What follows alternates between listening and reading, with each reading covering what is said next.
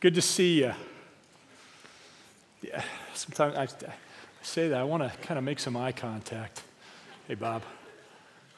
But Bob has become he's invited me to swim with him and a number of other people at CV on Wednesday mornings. It's been a real blessing in my life. It's good to look out and to see you, but welcome. And on Daylight Savings Day, and it's cold, and Messiah has let out for spring break, and so, we don't have maybe the energy of the students here in the sanctuary and whatnot. Turn to Luke chapter 11. We're looking at prayer today, and I've got here something I want to read to you that was sent to me yesterday by a guy named Darren, and Darren happened to be our men's retreat speaker at this church 3 years ago. So you might remember Darren Carlson. Darren is now with his wife and his 5 children, ages 1 to 8, in Athens, Greece, for, 4 or 5 months, finishing his PhD research. And so he has a ministry that he's kind of exploring that is a church network in the immigrant neighborhoods of Athens. And this is what he sent to me yesterday. I went to an Eritrea is a country that's attached to Somalia, so it's kind of on the northeast coast of Africa. I went to an Eritrean prayer service that they have every week. Started talking to a 28-year-old guy. At 20, he walked to Sudan. Okay, so from Eritrea to Sudan. At 20, he walked to Sudan, spent time in a refugee camp, and then Khartoum, which is the major city there, Khartoum for 3 years. He then got a visa to Turkey. 2 months later, he tried by boat to get to Greece, but the waves pushed him back. He then crossed the northern border over the river. He eventually ended up in a detention center.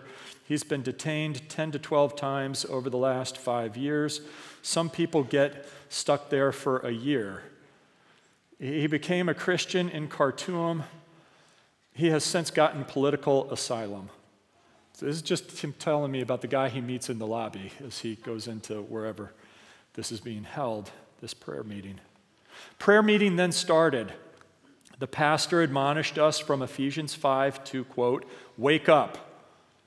45 minutes of singing and praying, then personal confession on our knees, then prayers for the church to be awake, and then prayers for each other, then prayers for protection, then prayers for people to be saved, for people who are against the church, for people who are a bad witness for Christ, then prayers for those who have fallen away, then prayers for the sick, then prayers for Greece and for the leaders, then prayers for Eritrea, then prayers for each other, then prayers for the preacher on Sunday, which I thought was great. Seriously wanting to cash in on some of that. But these are our brothers and sisters in a faraway place. And don't we remember our mission here, seeking the good of the West Shore and beyond? Then prayers for the choir. Then prayers for the Bible study and movie night. Then prayers against spirits. And by that, I'm thinking he means demons or the ranks of the enemy in their effort to thwart us. Then 20 minutes of singing. Then grabbing hands of one person and praying for them, then switching, then all in a circle praying, then tea. 2.5 hours total. It was great. End of email. Love that. Don't you love that we have brothers. You may not meet them anytime soon, but for those of you who are sons and daughters of God, you will meet those sons and daughters of God someday. And maybe it'll be in 1,000,000 years on the street corner in heaven, I don't know. But you'll have an opportunity to meet those people who are in prayer. So we're looking at prayer today. I'm going to plop this back down on her organ here. And you're in Luke 11 already. Prayer. And the big idea is this. You and I, as individuals, must pray. Or if you want that in just 3 words, you must pray. You must pray. And I kind of balk at that, some of us, when we hear the word must. I don't want to be told what I have to do, ever. But the word is this morning, you must pray. Why? Because each of us must have a daily, honest, vibrant, actual, real relationship with God. That's why we must pray. It is easy, relatively, I think, to pray and be heard by one another. And I'm going to go ahead and I'm going to pray, and my colleagues, the pastors at this church, are going to hear me pray. Or maybe I'm going to pray for a meal at home, and my wife and my kids are going to hear me pray. Or maybe I'm with my life group, and they happen to hear me pray. But folks, the question is this. When I pray, does God hear me pray? Am I praying to Him, or am I just talking about Him such that others around me hear me pray and think maybe I'm praying to Him, when in fact I'm not? When I am alone, how often, if ever, am I driven to prayer? Does the relationship that I have with Him that gets cultivated daily by prayer, does that relationship actually exist? And where is it? What's its status? You must pray. You must pray. I didn't say this in the first service, but I'm going to say it now. I'll kind of go way out on a limb and say this, that if you don't pray, just when it's you and God alone, if you don't pray, you're probably not saved. You're probably not on your way to heaven. Now, I don't know your heart, and who am I to judge you? But if that evidence at least isn't in your life, and only you can say, but if that evidence at least isn't in your life, that there's something that is a bond, and it's a permanent bond between you and God, if that doesn't get expressed by prayer, then you have reason to doubt that you're even saved. Now, that's a little heavy, but it's true, and it could be crucial for people in the room. So I just want to mention that, okay? All right, so we're going to get into it now. This is Luke chapter 11, and Luke's version of the Sermon on the Mount, or at least the Lord's Prayer in the Sermon on the Mount. And in verse 11 it says this, "Now Jesus was praying in a certain place, and when he finished, one of his disciples said to him, 'Lord, teach us to pray as John taught his disciples.'" That's the first thing I love about that. It doesn't say that now Jesus was concerned that the disciples did not know how to pray. And so Jesus was going to kind of play a trick on them and try to provoke them somehow and round them up and stoke their interest and see if maybe he could have at least one of them notice that he was praying, because he was really trying hard to model prayer. And so thank goodness that, one of them at least took note and, okay, Jesus, if you've got to tell us how to pray, then go ahead and say it. That's not what was going on. Jesus was praying. And you read back into the Gospels and you see this about him. I'm thinking in Luke 5:16, where it says that he often withdrew to a lonely place and prayed. Or maybe in your version, it's going to use the word desolate. He would remove himself so that he was all by himself because he wanted to make a connection with the Father.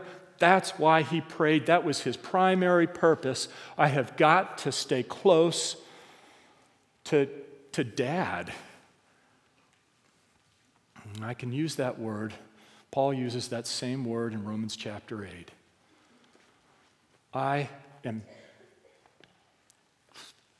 with and for everything about my Father first. And I want to make that connection. And God, in his sovereignty, Jesus, he knew the request was coming. And so, of course, he's going to follow through perfectly, and he's going to give them these instructions.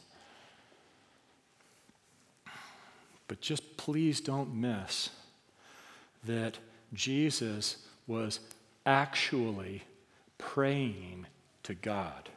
And that's how the chapter launches. That's critical. That's critical. All right.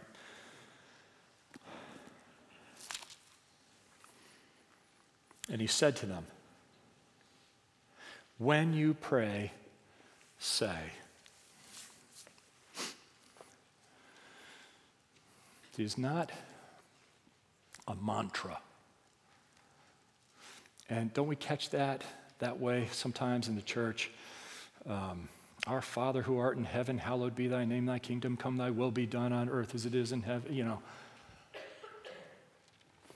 That's not how it was meant. Sure, it may be something of a rally to, okay, John has taught his disciples to pray, and he's passed on good doctrine, and there are things that they kind of will want to talk about. And so I'm going to give you guys something, and it's kind of a place to drive your stake. And you can have this in common as a group. Sure. But primarily what he's driving at are categories that have to be visited regularly, these categories. Okay, and then he begins to launch out into what those categories are. So, not a mantra, but a list of categories that when you pray, this is kind of the outline that you need to address when you come or when you go to the Father. This is your list. Hit each one continually. Father, hallowed be your name. I love that he starts with God. He starts with God. And I'm reminded that when you go back into the Old Testament, that virtually every prayer that gets recorded of any length in the Old Testament always starts with God. And every time they're saying true things to God, about God first. True things about God, to God first. That's what they do, all of them. It's what Nehemiah did in Nehemiah chapter 1, referring to God as the great and awesome God. It's what Hezekiah did in 2 Kings 19, that the armies of Sennacherib have come against the city, and he doesn't know what to do, so he goes up and he just opens up the law, the scrolls, and he starts to pray, and he refers to God as great and awesome, and you alone are God, and that you're sovereign over all the nations of the earth. These things are true, they are powerful, they are about God, and he's saying them to God, and that's how he launches into his prayer. And Hannah. There are a few people that I read of in the Bible who are at least come across to me as more precious than Hannah, this woman who had not had a child and she was mocked because of it. And so she's there on the steps in Shiloh, and she's praying, but she's not saying it, or her lips are moving, And then Eli, the priest, sees this, and he walks over to her and accuses her of being drunk. And she says, no, not so. I'm just crying out to the Lord. And God answers her request, and she comes back and she says, there is no one holy like our Lord. There is no rock besides our God. And she goes on, and her whole song of answered prayer in chapter 2, 1 Samuel chapter 2. There's one fleeting kind of a half verse, maybe reference to answered prayer in her life. The rest of that whole song, all 10 verses, is I just can't stop singing about God. All I want to do right now, yes, he gave me a son. Hallelujah. But let me get back to him. I just want to keep going and going and going about Jesus. He means everything to me. That was her attitude. I just love that in her. I love the Lord and how he shines from her in those chapters. But you see that pattern in Old Testament prayers. God first. It was God first. And that they called him, Jesus is saying, start with Father. All of the authority of a perfect Father, yeah. And all of the perfect intimacy, the nearness and the safety of a perfect Father, yes. Father. And then another true thing about it, hallowed be your name. Holy. That which lets me know that as I'm entering into this actual communication with God, that I just want to be careful. Because he does want me, and he is near, and he does love me. And he's also holy, and he is so exalted. He's God. And hallowed be his name. And another thing I love about that is that it doesn't start with what I, in my own mind at least, have begun to refer to as the great evangelical idols, at least here in the church in America. And I'm not necessarily pointing the finger at us, by the way. If the shoe fits, wear it. But what do I mean by the great evangelical idols? We've heard often enough, let not the wise man boast of his wisdom, or the rich man boast of his wealth, and idols of power and influence and those sorts of things that we can tend as human beings, fallen human beings, to worship. But that there can be inside the evangelical church in America, I think, kind of acceptable idols that we bend the knee to from time to time. One of those being worship. That we take what is meant to be a glorious means to an end, the end being God, but worship, that I come and I worship him and I meet with him as I'm singing to him. Okay? I meet with him as I'm singing to him. But that worship, the means to the end, becomes so much to me that I end up worshiping worship rather than worshiping God. There's potential for that, and we need to be examining our motives as we are even in the sanctuary on a Sunday morning on our way to church. Why am I going?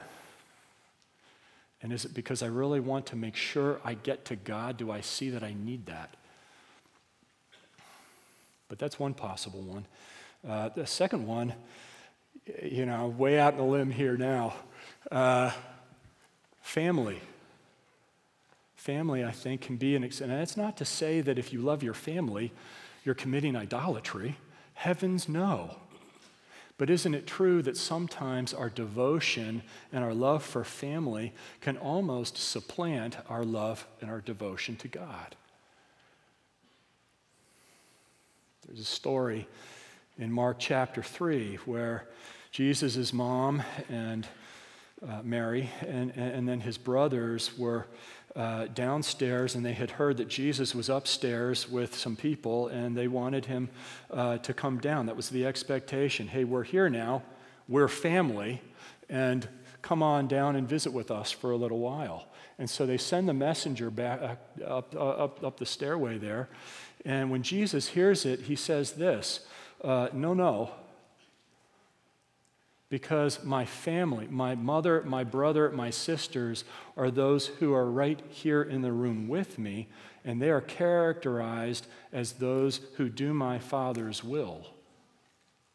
And he does not go down to see them on that instance. Who knows how far they'd traveled? I think it's true that many times blood is thicker than water, but in Jesus' dictionary, obedience is thicker than blood. And it's helpful to remember that, especially with how much we are devoted to and love, seriously love our kids, grandkids. Yeah, you can say a lot to me, but you better not mess with my family. So I'm not messing with your family, I'm messing with you. There's something to consider in our relationship with the Lord. Third evangelical idol, and I just want to include these three, but the third one is potentially, church, the local church.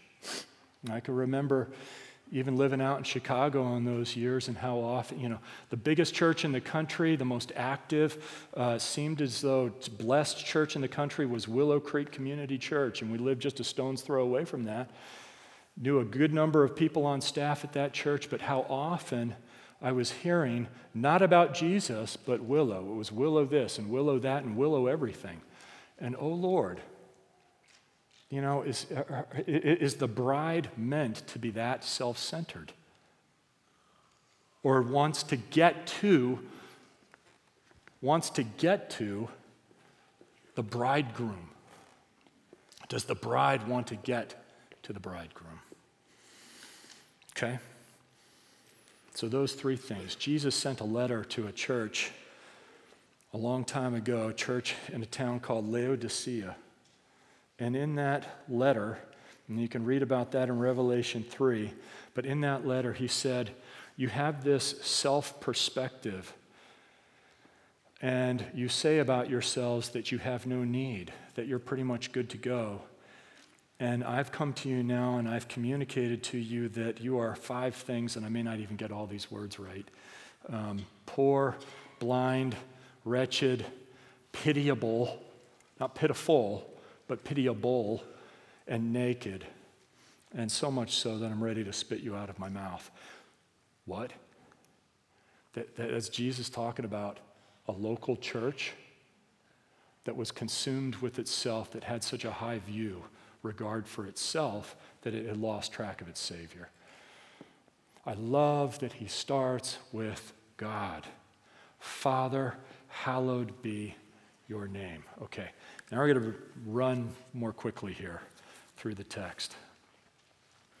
When you pray, say, Father, hallowed be your name. Your kingdom come. What does that mean? He's driving at that which is just full of visible representation of all God's righteousness. That's what needs to be advancing on earth. But the way that it advances on earth is that it takes root in the hearts of God's sons and daughters. It takes root there. And so as the kingdom of God, all of God's values, all of God's character, and it's growing deeper into our hearts, we find that our perspective is changing. We begin to see things the way that God sees them. And not just to have our vision refined, but that our desires begin to be refined as well.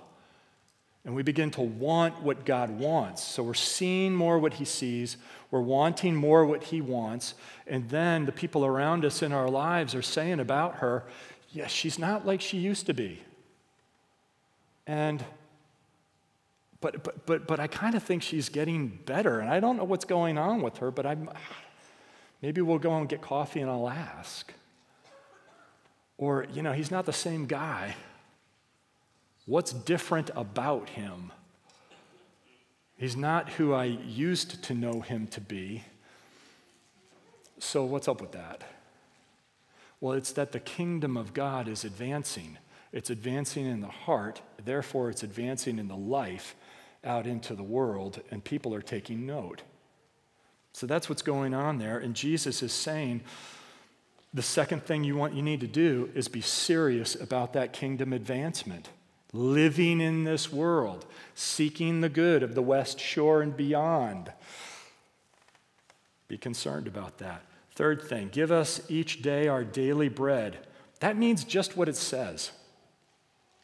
I don't think that that's actually talking about spiritual bread, and we know the verses that will drive at that. He humbled you, causing you to hunger, and then feeding you with manna, which neither you nor your fathers had known, to teach you that man does not live by bread alone, but by every word that comes from the mouth of the Lord.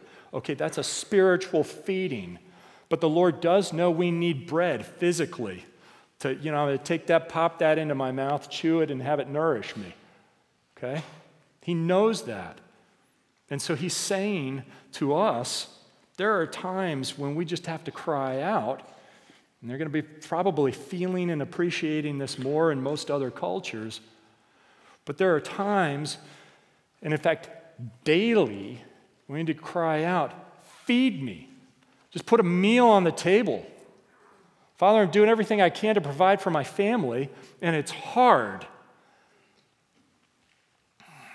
So please make sure there's food there for all of us tonight. And he's saying, follow through with that kind of prayer. And forgive us our sins, for we ourselves forgive everyone who is indebted to us. There's an ongoing nature to that prayer. Do you remember 1 John 1:9?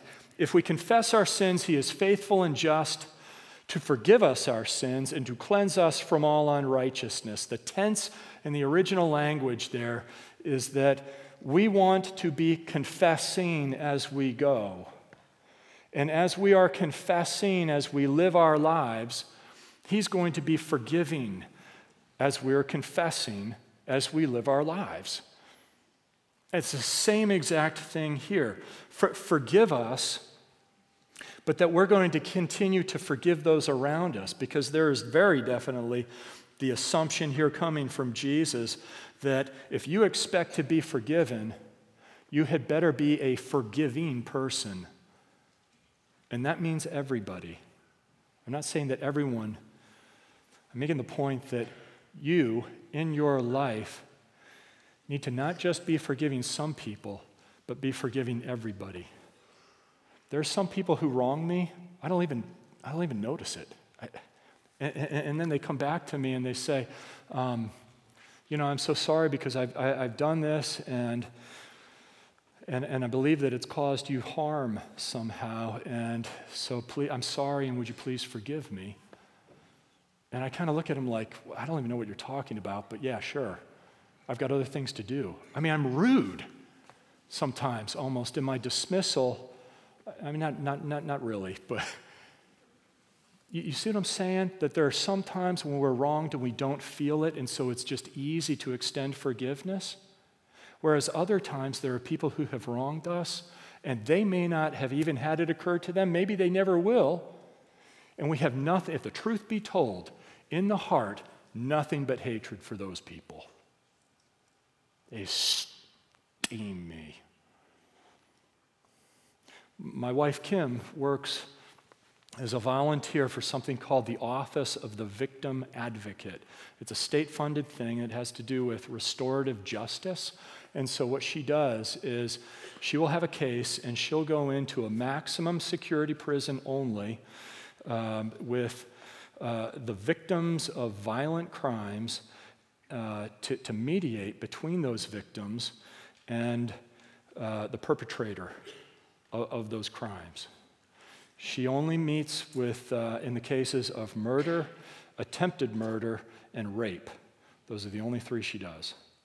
And I'm not going to divulge details, She hasn't ever shared those details with me, but I have seen video. And can you imagine, true stories. A mom and a sister sitting on one side of a table with a big guy, bearded face, orange jumpsuit on the other side of the table, and then my wife, maybe at the end of the table. And the sister says, I need to know what happened when you raped and killed my sister, because I can't sleep. And I imagine these things. And so I'm thinking that if I knew the truth, it would help me to eventually gain some peace in my life. And so then the guy on the other side of the table says some things. And then the mom leans in and says, I just want you to know, and we want you to know, that we forgive you. What? Well, we forgive you. Are you willing? Because I know that we're able, but are you willing to forgive everyone in your life? If the Holy Spirit has indwelt you, the answer to that is yes. You are able. But are you willing to forgive everyone in your life? Forgiveness. Forgive us our sins, for we ourselves forgive everyone who is indebted to us. And then lead us not into temptation. We know from James 1 that God does not tempt. He's not tempted himself. He doesn't tempt anyone. But we also know from Hebrews chapter 4 that Jesus, when he walked the earth, experienced every kind of temptation that we could possibly experience, and yet he did not sin. And so we have this man who's 100% man, who's gone before us and shown us that yes, we can resist. You don't have to succumb to temptation. In fact, in 1 Corinthians 10, Paul wrote to the Corinthians, for no temptation has overtaken you, but such as is common to men and women. And God is faithful, who will not allow you to be tempted beyond what you are able, but with the temptation will provide the way of escape also, that you may be able to endure it. God is faithful. Sometimes I get guys and they come to me and they say, well, yeah, I gave in that time. And, my heart goes out to them, and I want to say, I want to work with you, I want to love you, I want to see you get victory in this area or what have you. But please don't point the finger at God as though it's his fault that, boy, the temptation was just so strong, and where was God? And so I gave up and I gave in and I did it. No. Because I believe God when he says in his word that he will always provide the way of escape, so that there was a way for you to endure it. It's just that in that moment you chose not to take that way. So, that's all right. Have you gone back to him? Have you repented? I want to continue to walk with you. We will gain victory, but do not accuse God of having been unfaithful to you. Temptation. Okay. Next paragraph here, starting in verse 5. Let me read right down to through verse 8. And he said to them, which of you who has a friend will go to him at midnight and say to him, friend, lend me 3 loaves, for a friend of mine has arrived on a journey and I have nothing to set before him. And he will answer from within, do not bother me. The door is now shut, and my children are with me in bed. I cannot get up and give you anything. I tell you, though he will not get up and give him anything because he is a friend, he is his friend, yet because of his impudence, what a great word, he will rise and give him whatever he needs. You see what's going on there? In in your footnote, by the way, it may have, or you could switch out this word impudence for the word persistence. And I want you to know that I'm crossing out that word, that footnote in my Bible, because I just don't believe it's true. It's not accurate. Jesus is going to talk about persistence later on in chapter 18. Okay, he's going to talk about the parable of the persistent widow. Eddie Cole preached about that parable last summer from this platform, but that's not what Jesus is getting at here in this text. The attitude is a lot more having to do with just audacity, temerity, or a boldness, yes, but joined, coupled with a shamelessness that says, and you can put yourself in the shoes, in these shoes. Imagine that at 3 a.m. one night, you have a need, and that need has got to be met, and it's got to be met now, and the only one who can meet that need is your next door neighbor, and it's 3 a.m. And so you're going to go over next door, dressed however you are, maybe just in your pajamas, but you are going to rap on that door until your neighbor responds, because regardless of how your neighbor takes it, you have to have that need met now. And so your neighbor comes, and he's cranky, but he gets out of bed not because he really likes you at that moment, but because, doggone it, I want to go back to sleep, and you're seriously annoying me right now. And so that's what's going on there. God is not to be compared to the cranky neighbor. He's to be contrasted to the cranky neighbor. It's God who is the one who's standing there at the door in the dead of night. Say, you don't even have to knock. I'm here. I'm so glad you've shown up. Come on in and we'll talk for a while. What's your need? I'm going to meet that right now. That's God. Do you remember? The freakiest thing happened to me one time, and the kids were probably 7 and 9 years old, and we're living, and this is before we came down here to Pennsylvania, and it's residential ministry, and I was about to find out that it's 12:30 a.m., and I'm asleep. The kids have been in bed asleep for a good 2-3 hours. And Kim and I are both asleep. It's summertime, so the windows are open, but we're way out in the mountains, so there's no lights around. It's like pitch dark out. But the windows are open, and it's a ranch-level house. Okay, that's important to the story. It's a ranch-level house. And all of a sudden, in my, what I thought, I guess, was I was dreaming, but I hear, Nate. Hey, Nate. Nate, are you up? I mean, it was terrifying. It freaked me out. And, I kind of, and because of where I'm sleeping, and I'm thinking I'm a big tough guy, I'm a good husband, and so I'm sleeping between my wife and the door. I look at the door, and I'm having to squint because I can hardly see the door. And I'm like, what is going on? And I realized that there was someone outside the window trying to get my attention at 12:30 a.m. And all the lights are at my master bedroom. Right? And Kim is between me and the window. And it turned out that one of the guys who was a resident at that point in time, he'd come back, he was drunk, and he's trying to get my attention, and he's feeling like he wants to talk, even though it's 12:30 a.m., and he's whispering into my bed. And so I had to get him, and, I said, Fred, walk around to the front door, and I'll meet you there. I open up my door, and I said, no, we are not going to have a conversation tonight.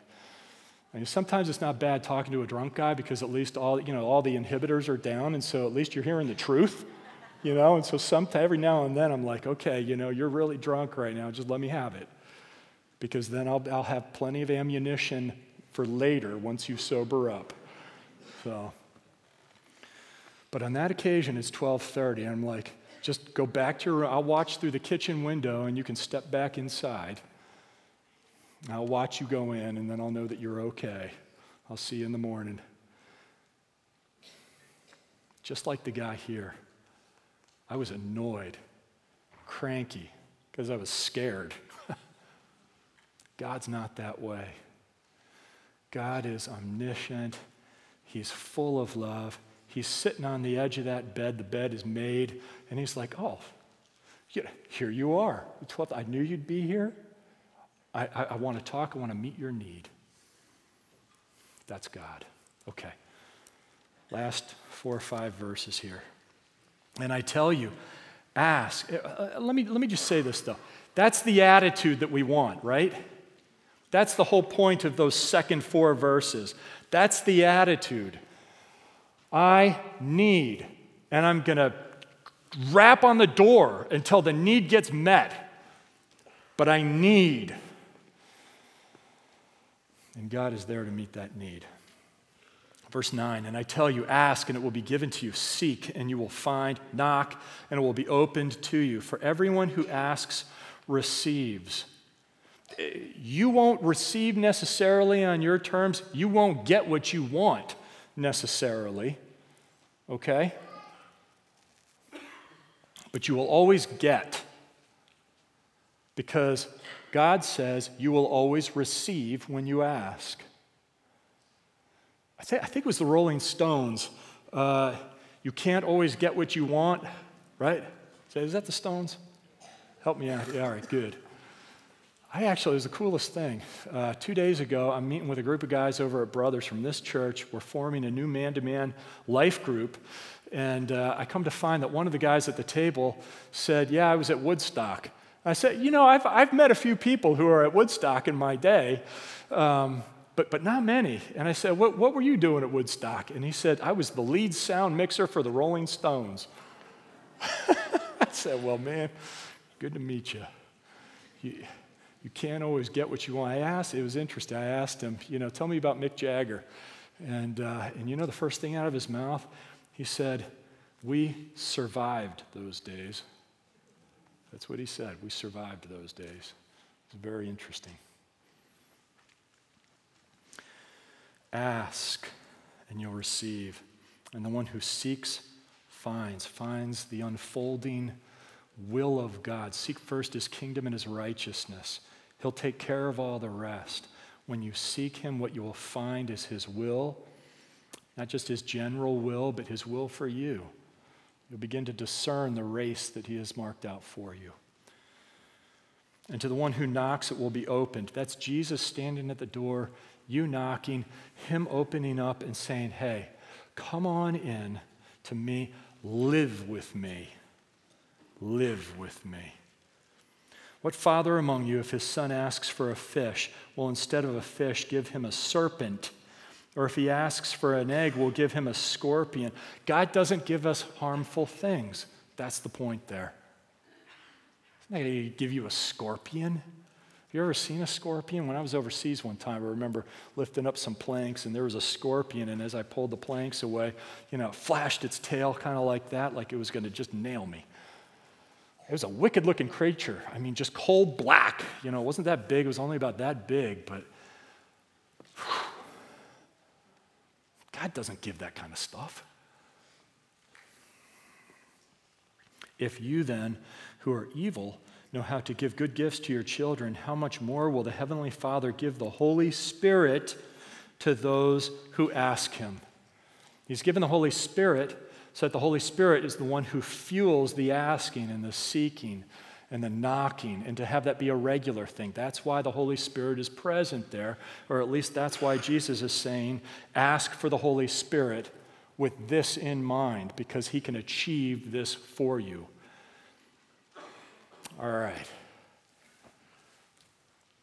Oh, good heavens. It's just past noon already. We're going to do, for 2 minutes, a little exercise that I think really important. The question is, do you pray? Do you pray? Not do other people hear you pray, but when you pray, does God hear you pray? okay? Do you pray? We have this thing that we do. We take guys up north from this church and we send them out into the woods for a 3-hour solo time, and we ask them to go ahead, take a nap if you need to, but when you wake up, just turn to the Lord and say, okay, now what? And if that's all it is, fine. But then take an opportunity to listen. For 2 minutes, and George is going to come out here with the worship team. But for just 2 minutes, take 2 minutes to individually pray. And you can take an opportunity to think about any number of things. The NCAA brackets, by the way, come out tomorrow. You can think about that if you want. Or it's St. Patrick's Day, Friday night. Friday night, St. Patrick's Day, you can think about what you're going to do Friday night. There's all kinds of stuff, but what I'm trying to do is challenge you to say, no, Nate, shut your mouth, because I want to get to God right now, and without the people around me, I'm not going to be praying to have other people hear me. I'm just going to bow and I'm going to pray so that only God hears me. I want to get to God. I want to get to Him now.